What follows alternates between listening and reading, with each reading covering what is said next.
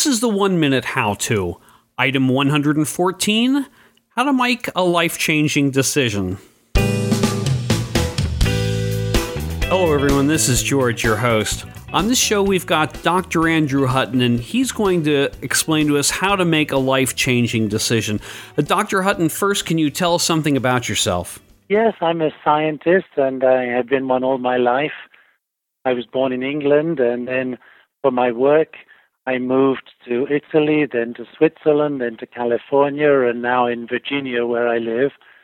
And as part of my career moves, I had to end up making rather major decisions to move myself and my family to a new life.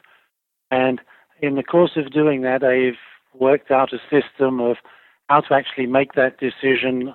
Are you being too selfish, not selfish enough? Are you considering everybody else? Are you only considering yourself? And trying to separate those feelings which are inherent in any major decision. Okay, and what work would you be doing? I am an accelerator physicist, and I design them, I build them, and I run them. At the moment, I'm the director of operations of the accelerator complex at Jefferson Lab in Newport News, Virginia. Fantastic. Okay, well, if you're ready, then you've got 60 seconds.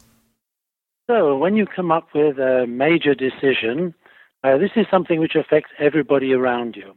And one of the things that you need to do is to separate out the other people from you. So the way that I do this is to draw on a piece of paper 2 columns with 4 rows. In the top row, on one side of the columns, I say what is the good thing about the decision that you're about to take and what are the bad things. In the first row, you say, I will put my spouse. How does this decision affect the spouse? In the next line, you put in the family, and you put all of the positive things and all of the negative. You then think about your friends. How does this decision affect them?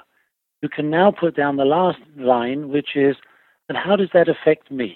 Once you've done that, you can actually give this same list and ask your spouse to do it in the same order. You can then compare those lists, then go away and sleep on it. The next morning, the answer will be clear.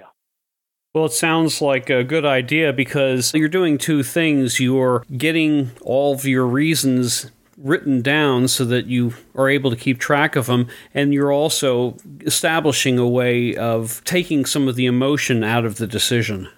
The discussion with your spouse when you're looking at 2 lists and trying to reconcile them means that you can actually go into great detail on discussing why you think this is good for the other person and why the other person thinks this might be bad for them or good for them. You can reconcile those lists without getting into an emotional argument. And this is enormously helpful because many of these major decisions are being taken at a time when you're very emotional and you cannot afford to make a life-changing decision on an emotion. It has to be. Yeah, it sounds like a great communications tool. Okay, is there anything else you'd like to talk about? I've had to make many of these decisions, and I have found that this has been very useful to me. And since I have managed to stay married and be happy and to have my family with me, then obviously I have managed to do this and keep them happy too. I hope that the listeners will find that this is as successful for them as it is for me. Well, experience teaches. Thank you, Dr. Hutton. I appreciate it. You're more than welcome. Thank you very much.